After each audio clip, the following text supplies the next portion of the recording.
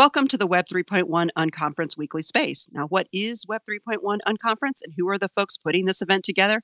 Well, by the time we finish this first show, we'll have the answers to those questions and more. Hello, my name is Jennifer Navarrete. I'm a podcast producer, award-winning social media strategist, community builder, and most recently, a Web3 blockchain content creation enthusiast. I am joined by Chris Hewer, Christy Wells, and hopefully Tina Wee, who are the founders and lead organizers of the Web 3.1 Unconference. Now, if those names sound familiar, that's because Chris and Christy co-founded Social Media Club back in 2006 when social media was first beginning to see the light of day and well before it became something the world used to communicate globally. They are what we would call pioneers and early adopters, and they saw that the world would need to learn to use these new communication tools.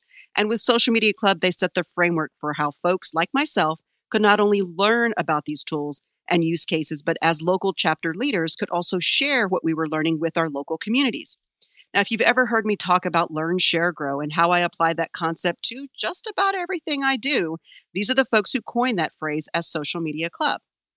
Now, we will go into, I share that history lesson with you because it should come as no surprise that Chris and Christy, as well as Tina, have formed the Web 3.1 Unconference to answer those same questions and galvanize a community around the new Web3 technology. It's easy to see that Web3 and the blockchain is going to continue to dominate the news cycle, and the way that we communicate and do business is changing. So welcome, Chris and Christy.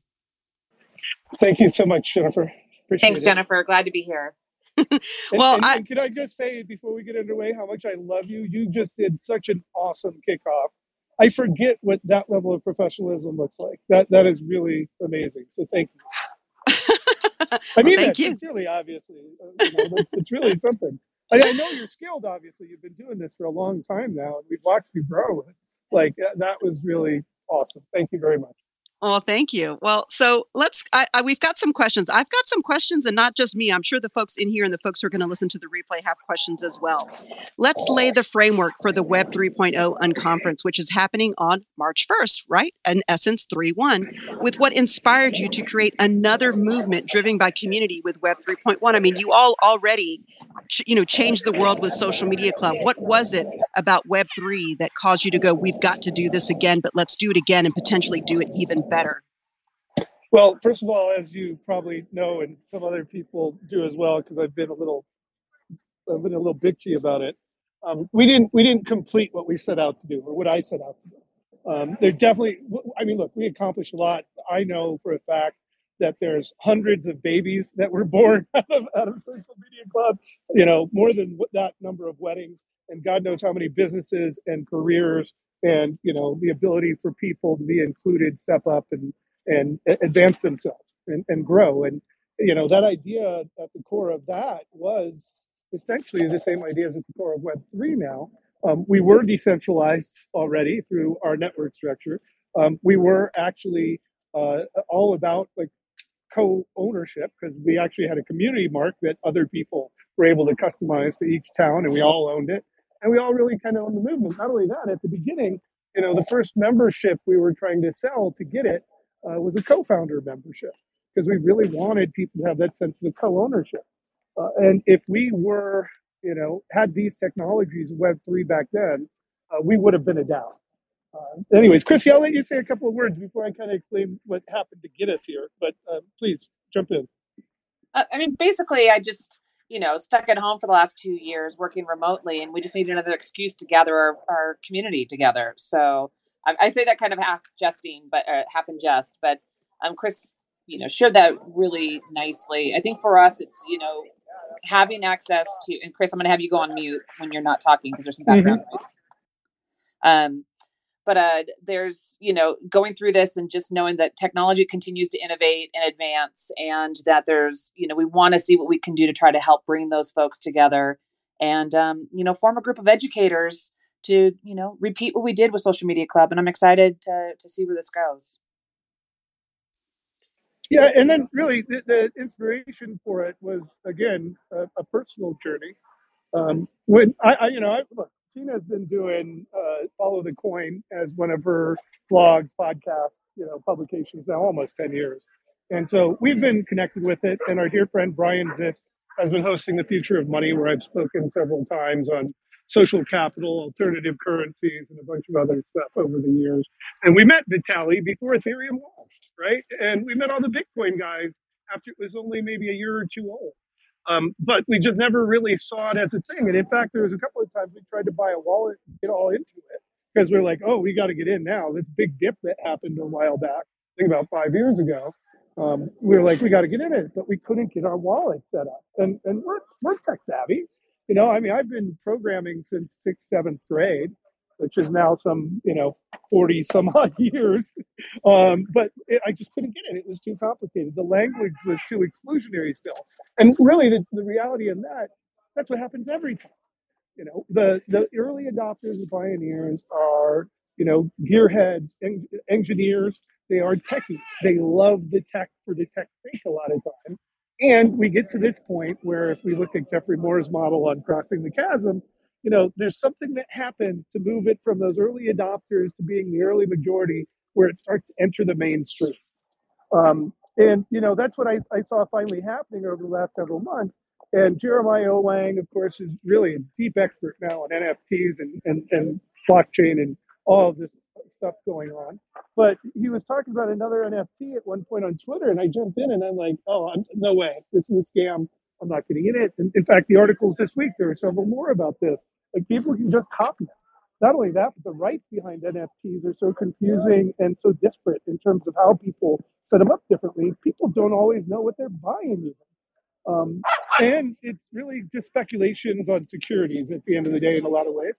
But collectibles themselves are cool. I mean, in fact, I was at the U.S. Mint, the federal government agency, back in 99, 2000. I launched their e-commerce program. And so there I studied collectibles, and everything from the little dolls to Beanie Babies to Coca-Cola merchandise to coins and all the rest of the stuff. An average person back then, the statistics said they'd have 6 collections in a lifetime that they would kind of wind through. So there's some things that are going on there that I think are good, but I was like, this is bullshit. I'm not going to get involved in it. And then Peter Shankman actually tagged the tweet and said, this isn't going to age well. And I respect Peter a lot too, obviously. I've known him for a long time, and I'm like, let's look at it more. And really right then is when I started researching it, teaching myself. And I took on Tapscott's blockchain course on Coursera and got into a couple of the other courses and started really understanding what it was and reached out to a lot of my friends like Shlomo Rabinovitz and Boris Mann and others who ended up teaching me what was going on right now. And I'm like, holy shit, this is everything that we've been talking about for 25 years. And it's finally enabled by this technology. So I'm like, we have the language for this. Not only that, we've tried to do this before. And look, we're at a point right now where there's there's a lack of ethics at the core of a lot of conversations. And there's a ton of really amazing people who actually mean to change the world with this decentralized technology. Perhaps they just don't realize that average people don't care about decentralized. They care about what it does for them. So very much the things that are going on now with Web3 are the things that went on with, Web 2, Web 1, the PC revolution, the network PC revolution, and it's history, rhyming again. So I saw it as an opportunity for us to come in and actually finally deliver on what has been my lifelong pursuit, to actually bring more fairness into the world, to actually empower more people to have sovereignty over their lives. And as we started looking at it and examining it over the last couple of months, Michael Moon and Stephen Gans and this group that I'm part of on Waymakers really framed it quite well. They came back to this idea that we're moving now from the sharing economy to the co-ownership economy, from the creator economy to the co-creator economy, and the net effect is co-elevation. They create new structures with these new technologies, specifically on tokens, on NFTs and DAOs, to create a broader shared ownership. And of course, we can go into how that works later on. But that I was studying co-ops in 1995. We were studying time banks in 1995 with my first company, which was Virtual Community Network.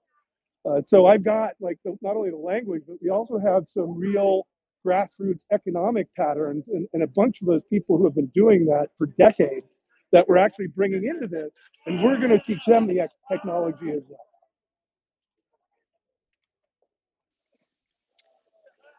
I can completely understand why you wanted to take the reins on this. When I can tell you that I have been investigating this space for since March in a serious capacity since March.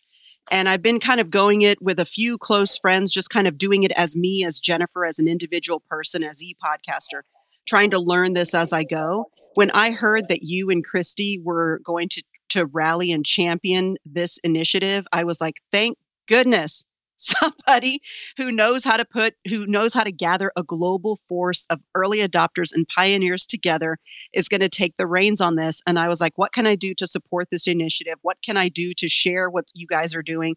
And that's kind of what we're doing now. This is a piece of that as we get closer towards that. We're going to be doing these weekly. And so you mentioned about the wallets, Chris, and how it was so hard to get things started. It's still hard to get things started even all these years later. And there's so many folks who are being bombarded with talk of Web3, or what we more commonly Web 3.0, or we more commonly refer to as Web3. They're hearing about NFTs, they're hearing about cryptocurrencies, they're hearing about the blockchain. And for folks who follow me, they're also hearing about the blockchain as a content creation destination, which is a totally different aspect, and yet not so totally different because it all ties in. So it's a lot to take in. And even those of us who are considered early adopters, I can tell you that I deal with a lot of overwhelm myself. And I'm like you, I'm pretty techie geeky. I can kind of muck around and stuff and figure things out, but there is so much to learn and so much to understand. And what's the practical application of these tools, of these platforms? How does this work in my everyday life? Does it make my everyday life better? And if it does, then in what way can I utilize that? And then in what can it replace things that are not so great? And so when we look at that, there's a whole lot of that pioneer spirit that encourage us to press forward and investigate these new tools and new technologies to discover practical use cases. And the way that I think of us as early adopters and pioneers is that we're kind of forging the path, right? Where it's the Wild West and there's not a road, right? It's not like there's a smooth paved roadway for folks to travel on. Right now it's, tumbleweeds and rocks, and it's kind of rough. And so we need to go in there and kind of pave the way for everyone else as pioneers. So, what would you say to folks who are looking at Web3 and feeling overwhelmed? Well, first of all, you're right, totally on that, and that's actually the other problem with it. I just remember sitting in my office in South Beach in 1995 when we started our first interactive agency, with that same sort of overwhelm I have now as I try to navigate through all the different chains and the different nets that they transfer on, and even just kind of understanding that broad architecture. And every day there's something new. Just yesterday, Near, this VR basically sort of DAO and coin and God knows what else it's going to be. It's going to be all these different things. Just launched yesterday, and I'm like, oh shit, how am I going to get up on this? I'm still like three stories and different blockchains behind, just trying to make sense of it. So the first thing I would say is not to worry about it. Second thing is that if you are somebody who has a little money and you have the ability to invest and possibly more importantly to lose $100 or $500, $1,000, whatever that is, that's great. Then go ahead and jump in and get somebody to get it to you, who get you online, get you a wallet, get you to understand which of these coins are, understand how to trade them and how to do it and play with it. And you can lose it, and it's not gonna destroy you. That's all pretty much that we've done with it. But what we're talking about right now is more specifically crypto. And what we're going to be talking about with Web3.1 is not crypto. It's not about the securities. It's not about creating a new fiat currency. It's not about, getting something that's going to be 1,000x return and make you into a billionaire. It's about the practical uses of this technology into our everyday lives. And anyways, you had an original question. I just ended off of it. So let me get back to it with you. Well, can you get me back on point so that I can answer it directly again? You actually did answer it directly, because I was asking you, what do you say to folks who are looking at Web3 and feeling overwhelmed? Yes. And you're saying, go in easy, play around with it with money that doesn't actually matter. But even then, when I talk about the blockchain content creators, I'm telling folks if they're going to use the blockchain as a content creation destination, play around with it. Like, push the buttons, pull the levers, see what it does, but do it in a really low pressure way so that you're not, sinking all of, not putting all of your money on black or red, right? You're not rolling the roulette wheel. You're just kind of trying to poke around and see what works for you. And I really do feel that you did. Christy, do you have anything to add to that? Yeah, thanks, Jennifer. I was going to just reiterate that because I think that was, we've been playing with crypto for a couple of years, and when all this started to really kind of just take into, I don't want to say mainstream, but it seems most of our network was all of a sudden starting to talk about, even though they might have been working on this, Web3 technologies for 5, 6, 7, 8 years. It just feels like all of a sudden in the last 3 months or so, it just kind of hit Twitter and hit Twitter hard, and I started to feel really bad case of FOMO of like, oh my God, we're so late in this. But I think to Chris's point and yours too, it's really just, what little tiny bites can you take?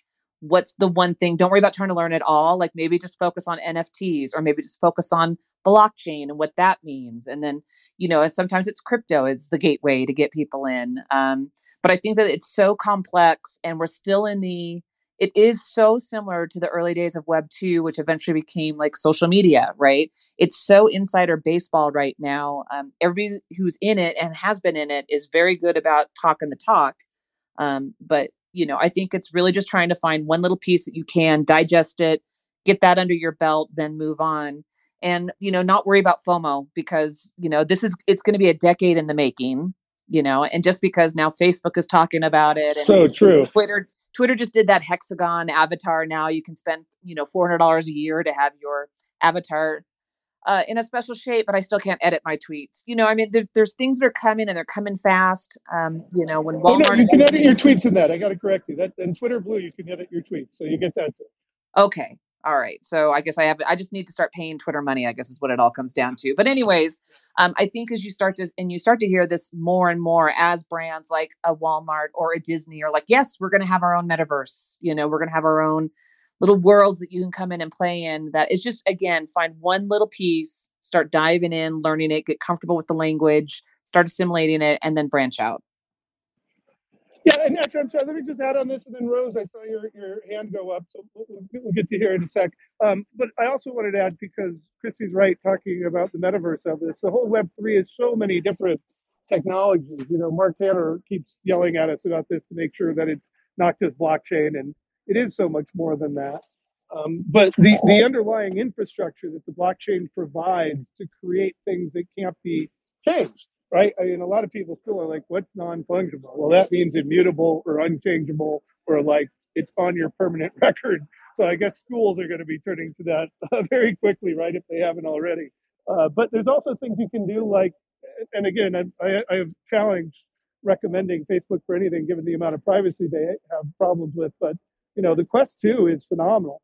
It's helping me lose weight. I'm running virtual collaboration meetings in there, meeting with friends of mine from around the world in different spaces inside of it. I'm playing games and learning and doing so much more. And it's just really a phenomenal experience, and supernatural for the workout program. And it helps so many people to lose weight. It's such a different dynamic workout experience at home. But the other thing I just wanted to add on the crypto side is, everyone is going to need a wallet to participate in some way as an identity. So the one thing I just want to come back and add on top of what we said earlier is, if you don't have a lot of money to lose, then go in with a couple of friends, $20 each or something, and get one together and just kind of share that and do a couple of things. Find the buddy you trust, or somebody who can actually be your teacher and guide. And I know, actually, because we've been talking to a lot of educators and evangelists and entrepreneurs in the space, which is who we're really trying to serve here with Web 3.1, those early adopters who are going to bring on the rest of society, the other organizations that are out there, and the rest of the stuff. And they've done that for a lot of people. They've been essentially taking custodial positions and looking after people's wallets with small amounts of dollars. So there's a bunch of different ways to do it, and that's actually what we want to figure out together at Web 3.1 at this unconference, is to kind of raise that. And that's where the theme of the conference is, what will it take to deliver on the promise of Web3? And we know what it's going to take is a lot of individuals helping others to learn the technology, to understand the implications of it, the needs for higher security, the responsibilities that come along with it, and the opportunities for co-creation, especially whether it's co-creating podcasts or a course or a book, or if it's co-creating a business. All of that stuff now is going to be much easier. Well, in a couple of years, it'll be much easier, because there's still a whole other hurdle right but it's going to become much easier. So like the three of us or the four of us now, if we wanted to, I imagine there's going to be a time where we're going to be able to go online, each put in $100, $50, 5,000, whatever it might be, into a DAO treasury, and each have a mechanism of ownership to control those funds and have a voice in the vote and have more than that. And we're going to see this huge explosion of startups between all of these people who have been resigning, from all the retail workers who have quit because they've been treated too shitty for too long by too many people. And I think we're really on the cusp of like a massive human evolutionary phase. And that's where we know, and again, coming back to why doing it, is that we know somebody needs to be the voice for integrity, ethics, standing up for doing the right thing, and give space to other people who share those values to come together as a force to make that world more of a reality. And I think one of the different things that we're doing this time that we learned from last time is we did a lot of talking last time. We did a lot of workshops and conferences and meetups and things like that. This time we're going to do more. We're going to do more projects. We're going to look for open standards that need to be created. We're going to do more research into like what types of DAO structures work and a lot of other areas that we still have to unearth by talking to more people. So I'm sorry, I keep going on. Tina has joined us. Tina, let me give Tina an intro. Tina Wee is a serial entrepreneur, executive, and innovator. She is currently founding The Gauge, a community platform and collective in support of meaningful innovation, leadership, and living. By the way, Tina, totally dig what you're doing. In 2013, she produced and founded the advocacy, education, and media platform Follow the Coin, and has also been advising and working on a few positive projects in the Web3 space, inclusive of Galerium.xyz, Akash Network, and a few green tech, cybersecurity, and tech for good initiatives. Tina, welcome. We appreciate you being here. Hi, thank you. And Jennifer, I'm a huge fan of what you're doing and, of course, what Chris and Christy are always doing. And I'm glad to be here. And well, so let me ask you the question that Chris and Christy just answered. And it really has to do with overwhelm. I mean, you're someone who is very deeply involved in this space, but what do you tell folks who are looking at Web3 and just feeling so overwhelmed by everything that's coming at them at what feels like 100 miles per hour? Oh, this is a really good question. To be honest, I think I've been in the space since 2013. And even back then, candidly, it was overwhelming. And so I think it's unfortunately the nature of the beast. You have to, I actually think there's a lot of great effort right now in the space where people are actually trying to create spaces and listservs and lists of places where, we can actually be supportive of people coming into the space and people even in the space a long time. New jargon, new technology, new everything is happening at all speeds, all hours of the day. The internet does not sleep. And so I do know that Kraken is a really good resource for educational content around, the space. They're doing a lot. Jesse's in a lot of really great educational videos. And there are other different entities that are also being educationally supportive. They're pretty awesome. And so I would definitely sign up for a few key newsletters as well. And maybe, I think it's been a project that people have kind of mentioned here or there. I think we will do it. I want to create a wiki. So maybe fine. I'll create a wiki and we're going to all put in the best things that we can possibly find to kind of guide people and make a sense of all of these resources that are out there, because Pantera Capital has a really amazing newsletter. Kraken has their content, a bunch of different publications are doing a pretty decent job. And I think it is really noisy and it is really hard. And I guess that's why we're here, to try and put some sense to all of the noise, right? And some structure. Yeah. And just on top of that, oh gosh. So just yesterday, I was trying to explain to some people the vision for, the organization and the community that hopefully comes from this. It seems like it will, given the current feedback and interest that we're seeing. And I was speaking of it as a guild of guilds, and that, well, what does that mean? And everything. I mean, you could say a group of group, a team of teams. There's lots of other ways of saying it. But then, literally 5 minutes after I got off that call, I got the Bankless newsletter, and here's like a full 25, 30-minute read on SubDAOs, which actually described what I was trying to describe to my friends. right? So, but like I didn't have time to read it all, and then there's 50 resources they put together. So you really do have to also, to get into this, set aside the time to learn.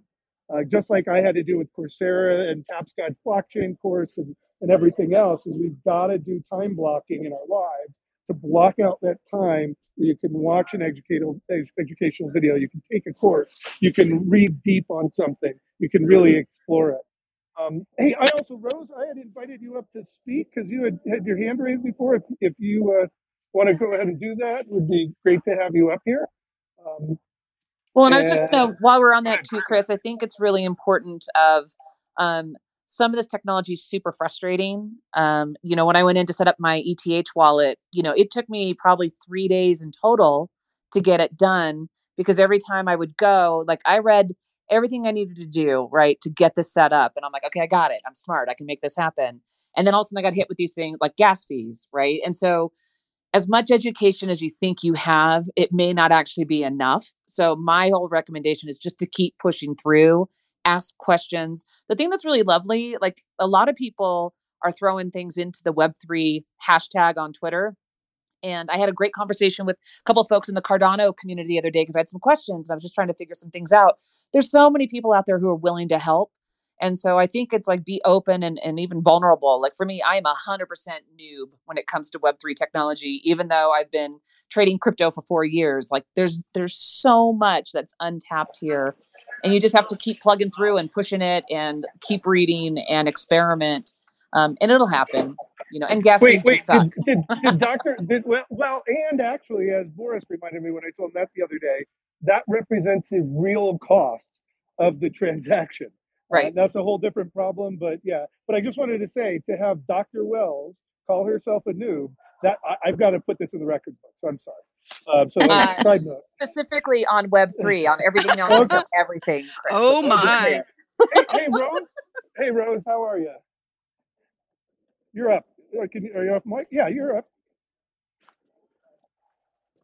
Or is she not? Yeah, Rose, we can't hear you. She might be on desktop where Rose, we don't hear you unless you're on the mobile version of Twitter. Hi, is Do that they better? let you put it? There we go. We got you. Thank you very much, Okay. Rose. Thanks for coming Thank in. you. Thank you.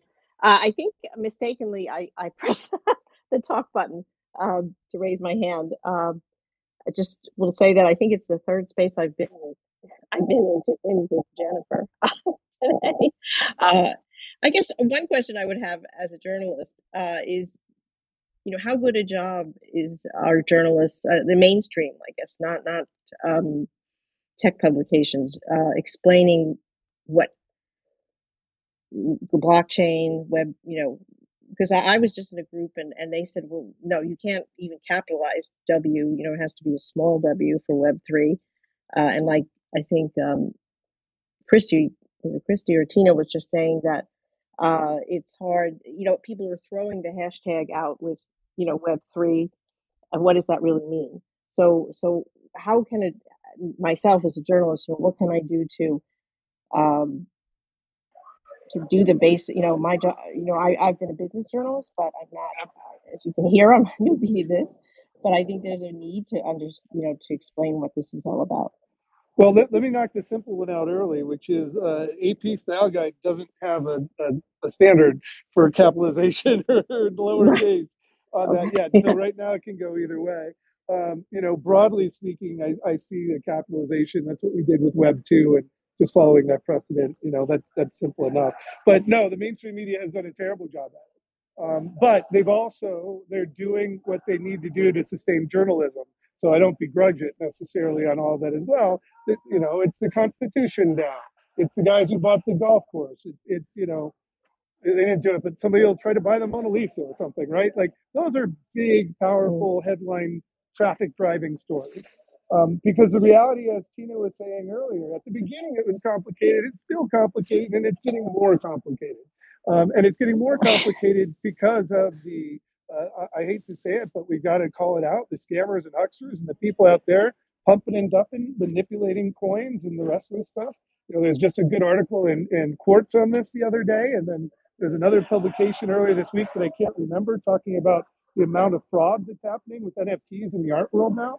The art world was always, prior to technology, was always money laundering internationally and elsewhere and so many other things, because who says this painting's worth $5 million or $5?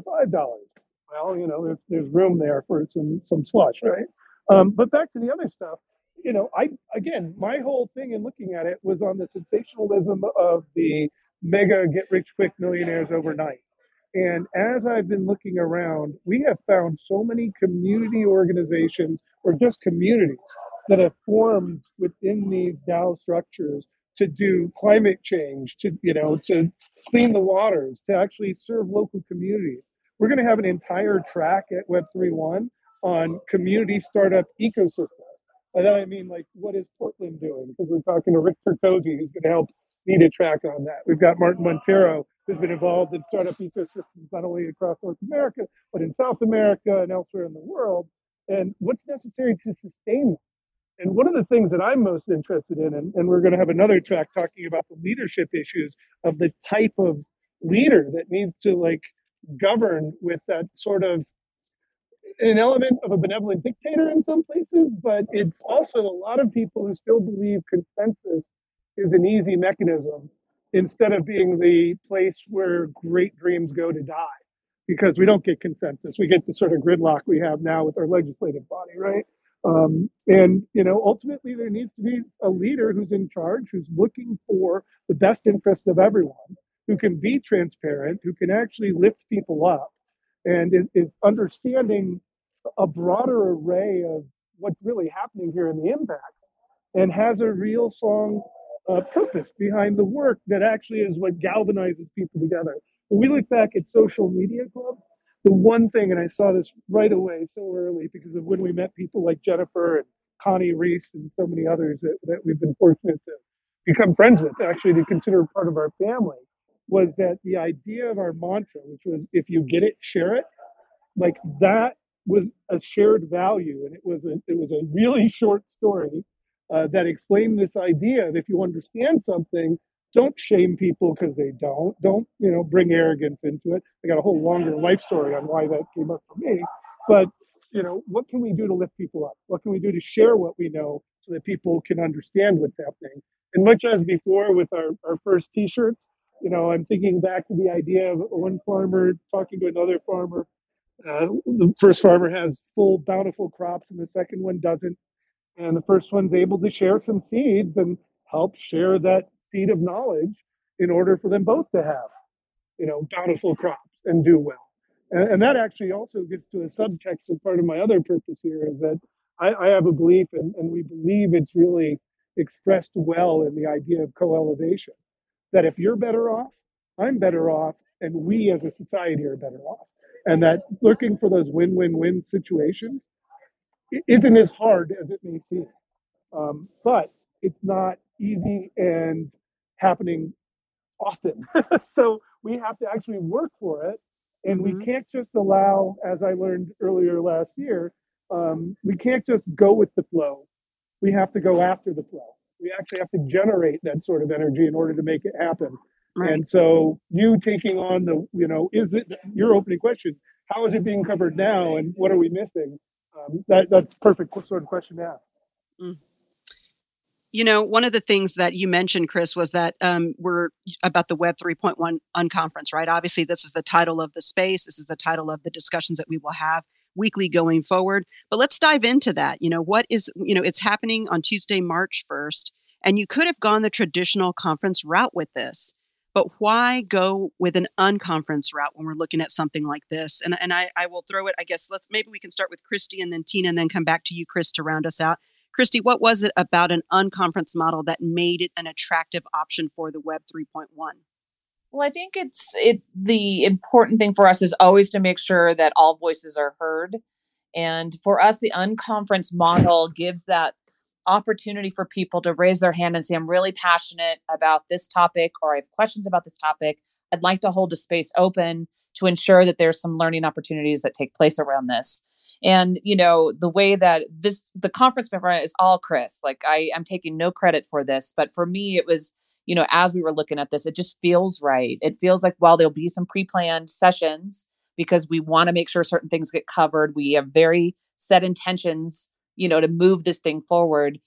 We wanted to make sure there were some opportunities for people just to jump in and just say, you know what, I appreciate all these other conversations. I want to talk about this. So that's my thoughts on it, but I'll turn it over to Tina and Chris. I do want to say, well, I've been speaking to some of, I guess they call us the OGs now, the ones that have been here since like 2012 and beyond, or 13, which I'm like, oh, okay, we're really old.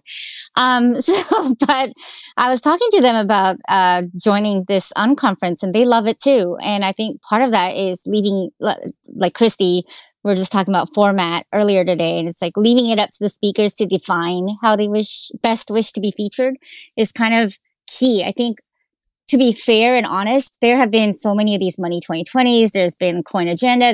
Everything has an agenda. Then nobody's going to get to hear new voices, interesting perspectives, and like actually be able to collaborate and co-elevate or do any innovation, right? So I think the unconference is actually brilliant, and it's something that's very needed in this space.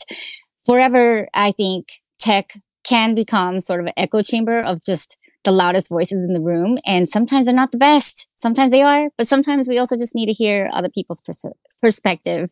And there are a lot of projects that don't get airtime that actually are doing incredible work. And it could be the introvert in the room who has the kind heart and the caring leadership that actually could provide something meaningful, which is actually, Vitalik is quite an introvert, and he's only gotten louder now that, he launched and, over time and getting comfortable. And so we need to hear those voices, and those are important. I love the unconference model personally. I'm one of those OG folks that was doing PodCamp and BarCamp and, TweetCamp and those kinds of things back 2007 on. So again, when I heard that you guys were going this route, I was like, what can I do to make this a success? What can I do to help what you are doing? Because I'm just such a fan.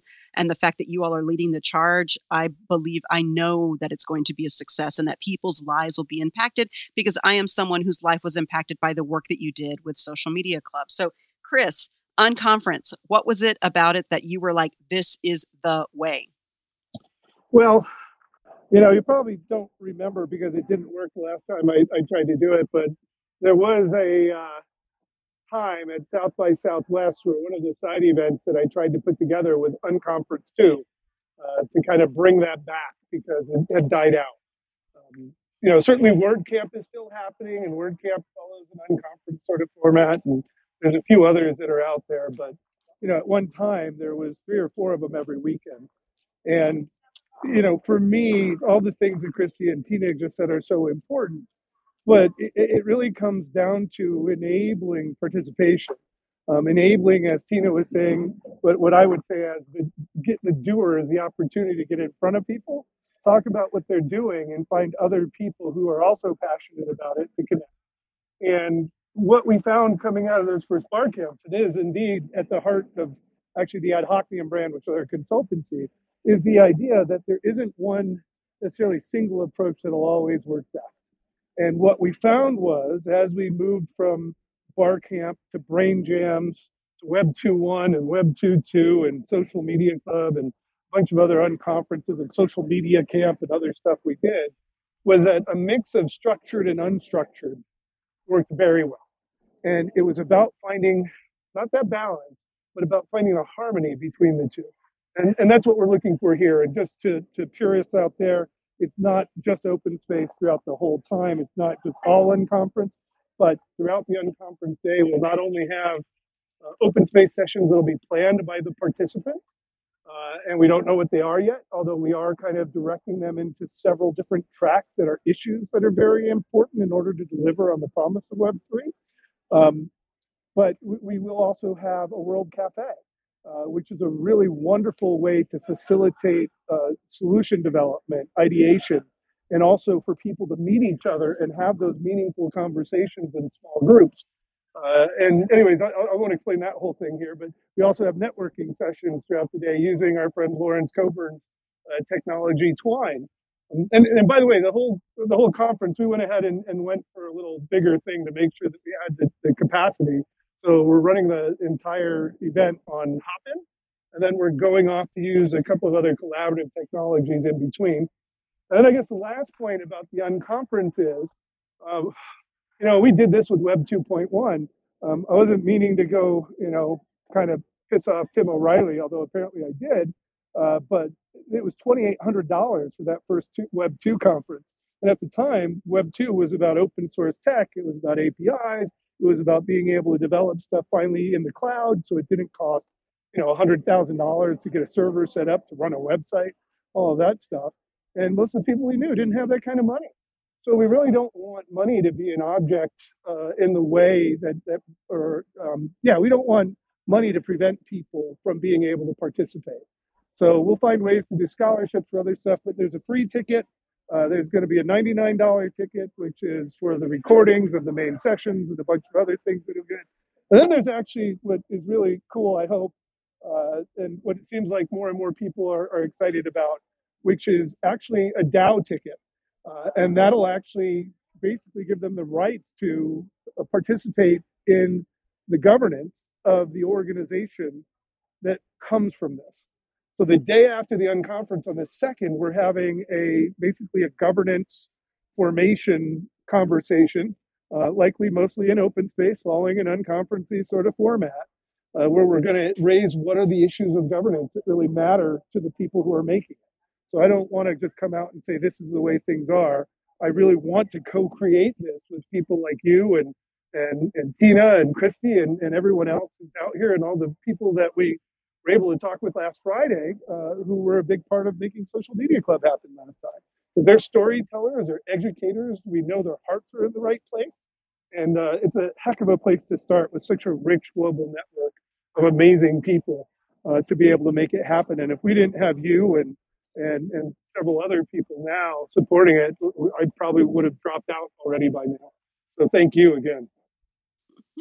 You guys make it easy to want to pitch in and to be part of all of this. So let's grab our crystal balls, folks. Let's grab our crystal balls. Let's look into the future, and let's take a look at we can look at the past really quickly, because we can remember when social media was very early adopter pioneer, and all of a sudden we fast forward now and it's mainstream. It's just part of how everybody does everything. If you're going to launch a business, if you've got a nonprofit, if you're someone who is just an individual, we're all using the same tools. But now let's look at our crystal balls and look at Web3 and participation on the blockchain and DAOs, and really using it to its full extent as a technology that's meant to be an asset or a tool for us to use.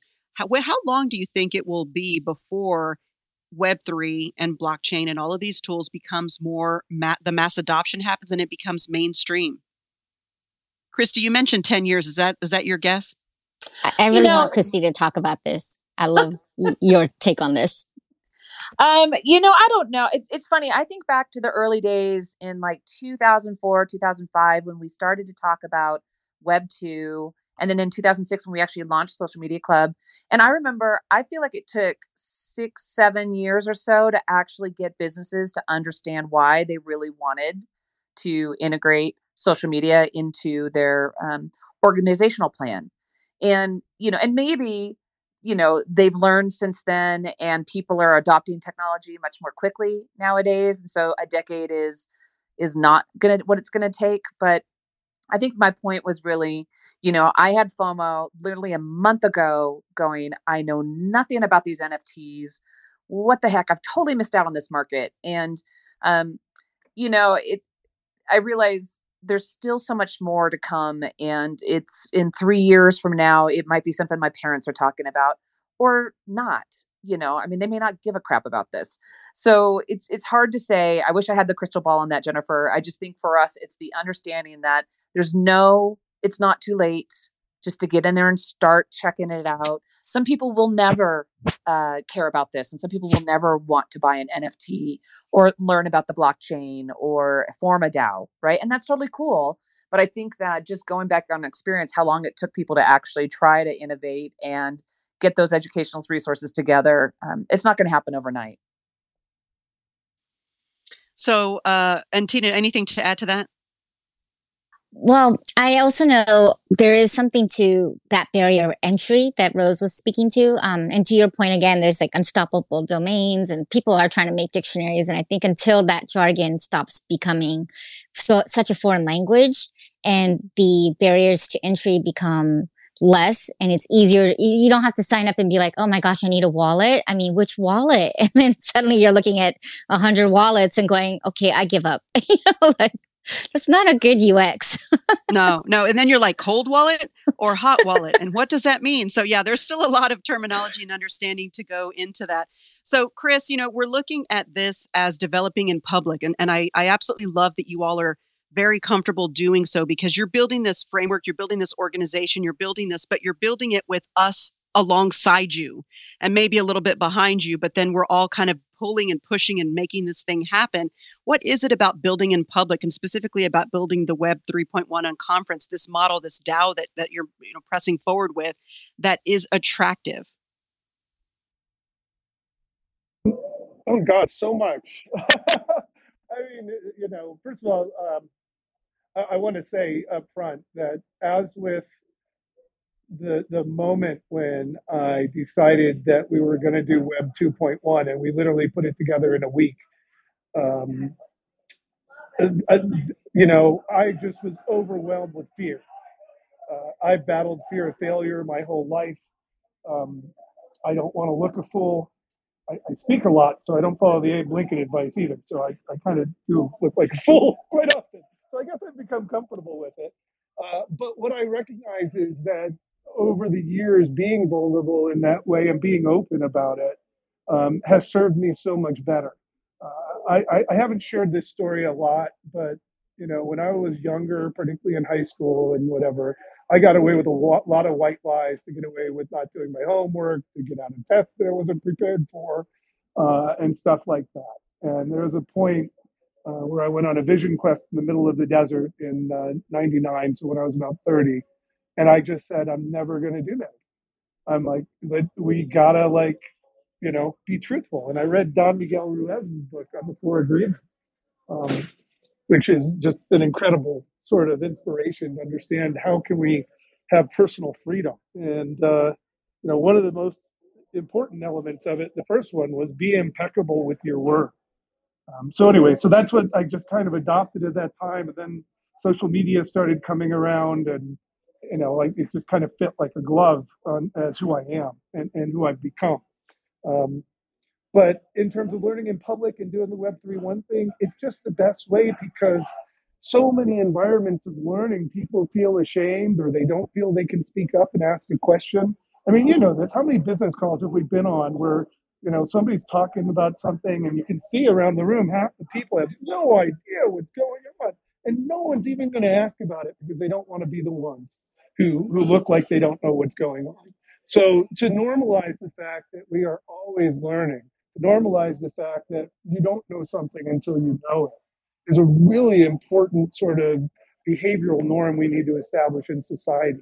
So, and it's also, as you saw with, Social Media Club, it's also a powerful way to bring more people along with you. Because as you learn and as you share what you learn and what you find out, particularly when you're able to address like the internal psychology that prevented you from understanding it before, and that resonates with people, it allows people to get past their own stuff and see themselves in that position of being able to be a change agent, being a waymaker, of trying new things. And the one thing that really always kills me, and I know so many people in the world of business, is when you're trying to explain to somebody how they can do something new and wonderful, and you don't have to waste a week of labor getting something done anymore. It can be done in an hour. And their response is, that's not how we do things around here. Oh my God, I just hate that so much, because there is a better way. And that's actually one of the bigger issues here is that one of my other beliefs is that if we know better, we should do better. And why don't we? And, to ask that third question is really the one. And then this idea, by the way, one last thing here, a more powerful question that one of my mentors, Bill Leiter, has written this great book, Mastering Your Balance. It's a protocol, a practice that he uses that actually formed our theme, really, is this what will it take process. By asking this, what will it take to deliver on the promise of Web3, we can get past people's self-limiting beliefs and tap into this neuropsychology sort of component of it all to allow for conversations and opinions and minds to be open. to try to do new things to improve upon what we already have. And I guess just finally one other thing, and I saw this a lot when I was down in Australia as an EIR. There's so many cool things they do in Australia that we just don't have, like kill switches on outlets. Like, and it's like, why don't we have that? Well, because different cultures develop different systems and yada yada yada. But there are so many people who have solved amazing problems with the environment, with agriculture, with so much. And it's just a matter of the knowledge and the wisdom not being evenly distributed. So the other thing about being open here is it gets us that chance to have a wider distribution of the knowledge and now the wisdom. And that's why, to your credit, Jennifer, when we were talking last week, we recognized it wasn't about getting 3,100 people with new wallets. It was about getting together the other educators, evangelists, and entrepreneurs to work together on how do we solve for these problems? How do we instill ethics in the design? How do we do all these different things to make it work for ourselves and society, not just for the speculators and the already wealthy? Well, and to your point, Chris, sorry, not to interrupt, but there's like a transparency thing that has happened where things in a decentralized, supposed to be open source platform and community has become not that way, right? What we're experiencing now is a lot of top-down, non-decentralized, very conglomerate, 1% sort of push towards, I'll be honest with you, there are jargon that are purposefully engineered for it to, like IPO and ICO, sound similar because it was purposely a PR play to make sure that those sound a bit confusing and somewhat similar, so people have that same feeling that that's what it means. And so, like, candidly, I actually think the thing that this community in particular can benefit from the most right now at this important time is transparency, openness, and care. People to care more. I love that so much, the both of you, what you're saying there. It really speaks to me in so many ways, and it really stays true to that core mission. If you get it, share it, and learn, share, grow, which I'm such a fan of. And I know, Bhakti, you're there. If you have a question, go ahead and jump in before I ask my next question. Go ahead. Yeah, thank you so much. So first of all, listening the panel is so good, actually. Especially Chris, so fluid, so moving, wonderfully putting the words of wisdom. So it's absolutely brilliant. And of course, Tina as well. Chris, you mentioned a couple of things. One, you mentioned Australians, they do so many things. So they also have alligators as their pets. So they play with alligators too. Just FYI, joking. You talk about the catalyst, the change catalyst piece or change element. I love that point, especially around this technology innovation and what's so many things going on. So we need to understand how this change is going to actually transform or transition from today to tomorrow. And going back to the conference, the Web 3.1 and conference. So I love the idea. I love what is being visioning and how it's going to actually put together to ensure that we target the right people to discuss the right things. Unstructured, unformed, unconventional, which means nothing but to bring the ideas openly, freely.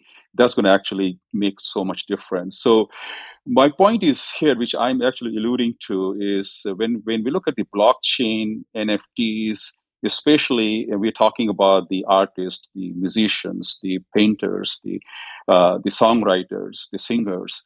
Now, those are absolutely crucial in today's NFTs world, and of course, going forward too. What about the enterprises and organizations, coming from the retail space, service industry, financial industries, financial sectors? How are they going to actually look at the NFTs, blockchain perspective to formate or re-evolve their business model to cope with this new changing world, which is happening so quick and so fast? Are you planning to also bring those ideas in your Unconference 3.1, Web 3.1 as well? Yes, absolutely. That's been a big part of it. And I spent a couple of years in a program as an IBM futurist and around the future of work. And of course, that's what I was doing at Deloitte too. We were trying to advocate for what we then called social business as an evolution of social media. It was also referred to as Enterprise 2.0 and so much more. And, I started reading Fast Company with like the first issue, and I can't remember if it was 95, 96, or 97, but I was with that community for a long time in the company of friends and my dear friend Heathrow. And so change agents are, really my first love because it's the pioneers, the rebels, the people who believe the world could be different and it could be better. And who see that what isn't what always has to be, right? And the enterprise is really where a lot of that happens. And for the last year, I've been working with a couple of my mentors in a program called Waymakers. And it's the idea of making way. It's a new kind of change agent, if you will. We didn't really have much of a definition for it when we started, but that whole conversation has been around digital transformation and what's missing there. And it turns out that those conversations were really instrumental in getting to the point of being ready to talk about this Web3 technology and what's going on here. Because when we started looking at high performing organizations, the one thing that got distilled, and there's a lot of things that got distilled, and a lot of stuff we can share, and you can find a bunch of it on YouTube under Waymakers hashtag. There's links to it all over Twitter and elsewhere. There's not that many links all over, by the way. We didn't get a big audience on it or anything, but a very powerful conversation. And anyways, what we found was the trait that was in common across all the high performing organizations we looked at was that there was a co-ownership, a sense of co-ownership in the organization and its mission. And it started with that clarity of vision, the shared values that held people together, common purpose, common objectives. And this was my startup that I worked on in 13, was the idea of getting people aligned. Well, what gets people aligned? Well, having a shared fate, as Jeremiah Oline would say. But more than that, co-ownership. And that was really, really got interesting. So definitely looking at bringing a lot of these principles to play in there. A lot of existing businesses, they're getting into NFTs now. They're trying to deal with accounting issues. Is it an asset? Is it a liability? A whole bunch of other issues around it. They're likely not going to change their governance structures. But there are some really interesting things in loyalty programs. And, we've been talking to a couple of people, and I hope Jamie's going to talk about this, right, Christy?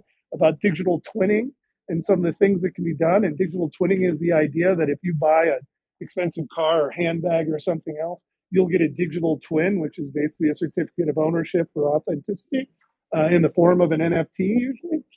And then there's different things that you can do with it. Now, one of the great things is that the basis of smart contracts is that you can pretty much write any kind of business logic or rules into it that I want. So it's not necessarily held to, it can only be this or it can only be that, or it's only the artist or the other stuff. So there's going to be a lot of innovation around this space.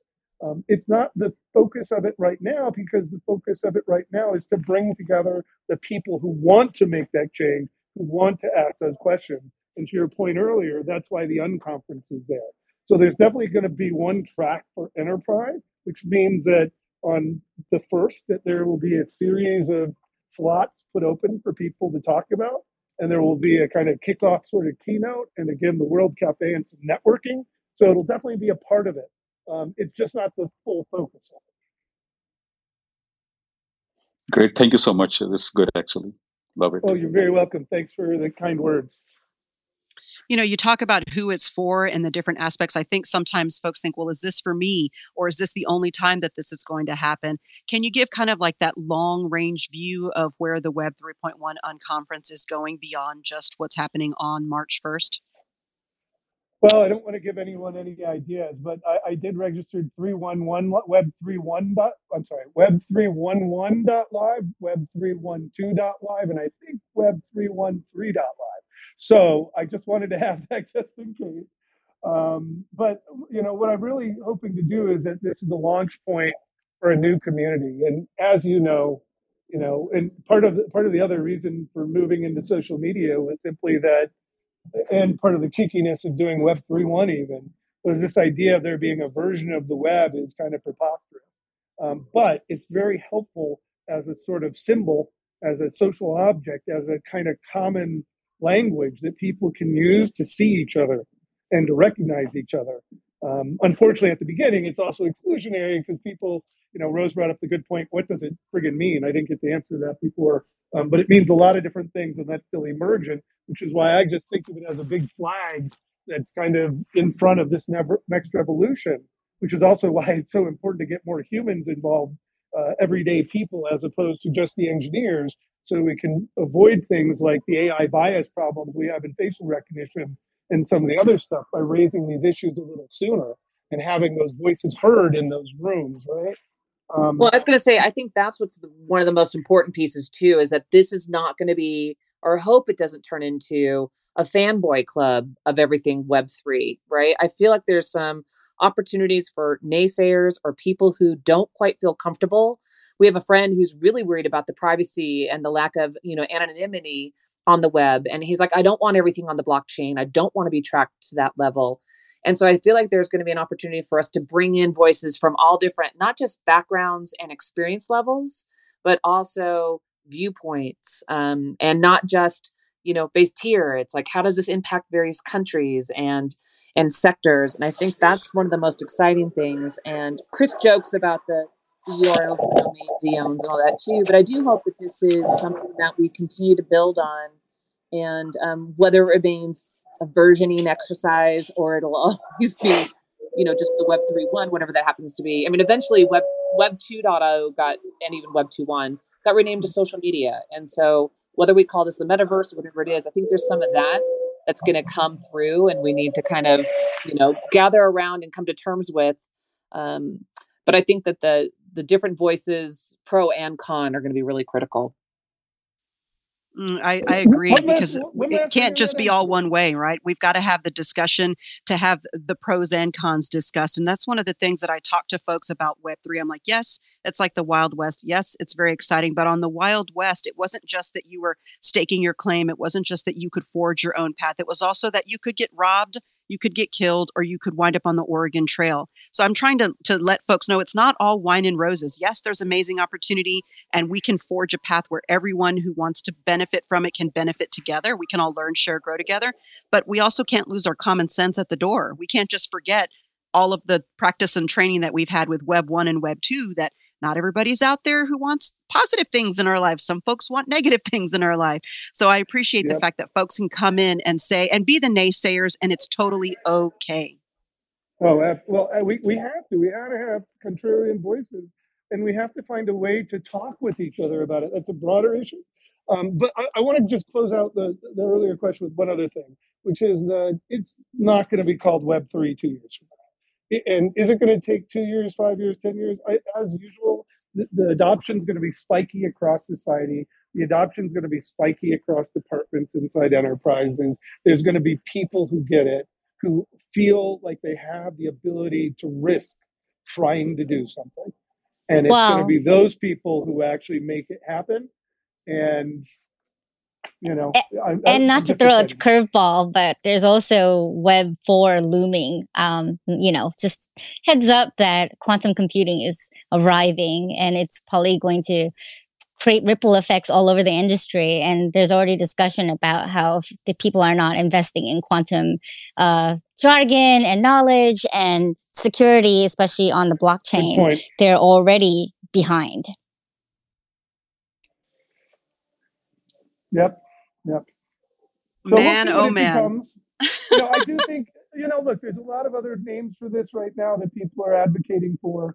Right now I'm leaning into the co-ownership economy, because I think that explains it. And if you look back again from sharing economy to co-ownership economy, it's very similar, right? Sharing something and co-owning it, but the actual rights that are conveyed along with whatever that object or property or license or right is a vastly different thing when you have a sense of owning it as opposed to just using it. Very powerful. We're going to begin to wrap up. Any last questions from anyone? I know we've covered a lot, and so I'm going to ask Tina and then Christy and then Chris. We're going to be doing these every single week leading up to the actual Web 3.1 Unconference. So if you come back every Friday at this time, we're going to have more sessions, more discussions, more conversations. Invite your friends. And so last thoughts, Tina, for this kickoff to the countdown to Web 3.1 Unconference. I'm just really excited to be here. Excited to be able to co-host, and then I'm just super happy to see people interested in carrying leadership, transparency, openness, collaboration, co-creation, co-elevation. It's just exactly what to be honest, a lot of people I know are looking forward to. Because there is a lot of noise and there is a lot of confusion. There are a lot of people getting hurt. There's a lot of people profiting at the expense of other people. And this is exactly that moment when we can actually use some community. Yeah, I think that's what excites me the most too. And this is not I was thinking about it as like, as we go down this journey, the opportunity to learn together, that was one of the things that just made me so happy back in the mid 2000s when we were, unwrapping the whole potential of Web 2 is the opportunity to learn with one another, that whether you had more knowledge about one thing and I knew more and something else or whatever, but